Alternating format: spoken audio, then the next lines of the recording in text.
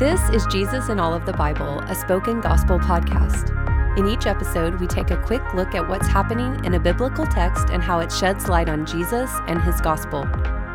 Let's jump in. 2 Samuel chapter 21 through 24. What's happening?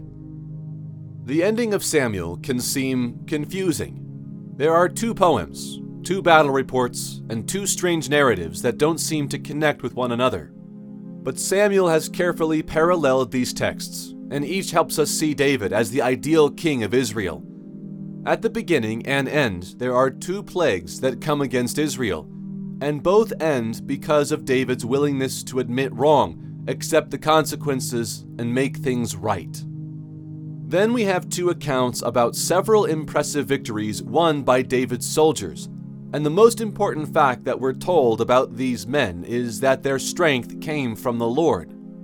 Then finally, there are two climactic poems that celebrate God's presence and power in David's life, and God promises to continue David's dynasty forever. One of these poems is even recorded again in Psalm 18. It seems David is the ideal king. Being ideal doesn't mean being perfect.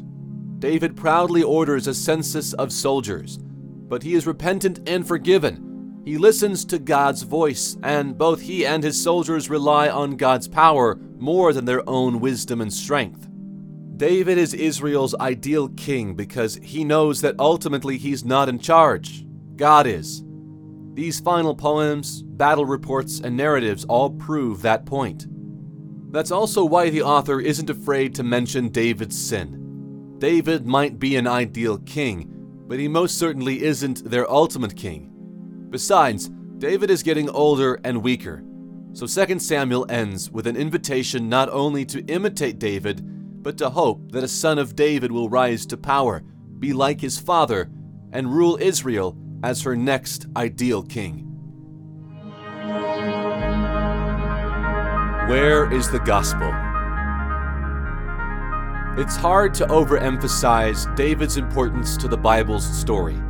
David established Israel as a kingdom, and God promised his sons would rule forever. God didn't promise this to David because he was a perfect king, but because he was a humble king. Saul lost his kingdom because he pridefully refused to listen to God. And the only reason David keeps the kingdom is because his heart is more concerned with honoring God than honoring himself. Even when David murdered Uriah and stole his wife, he humbly repents. And when David sinfully counts his soldiers, he acknowledges it as treason and throws himself on God's mercy. David knows he's not Israel's true monarch. He knows he is subject to the laws of a higher kingdom. That's what made him a great king and why Israel thrived under his leadership. The fate of the nation was tied to the humility of its leader. And as David's story ends, Israel hoped another son of David would take the throne. And in Jesus, their hope for a humble king comes true. Jesus is a son of David who has God's own heart. Jesus humbly admits that he is subject to a will higher than his own. And since he never sinned, Jesus couldn't repent or accept the consequences for his own failures.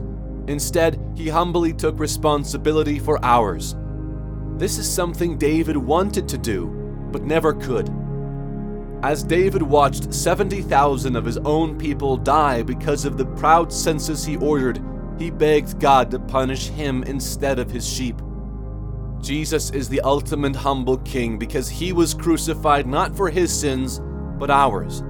And the fate of a nation born from the humble death of its king is resurrection power and an eternal throne.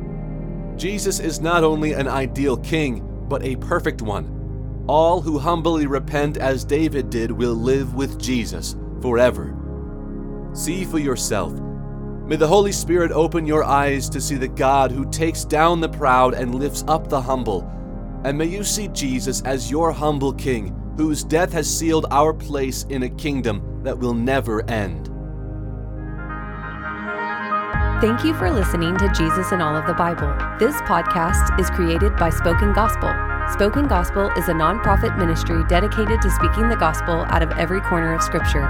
To learn more about our mission and to view all of our free resources, visit spokengospel.com.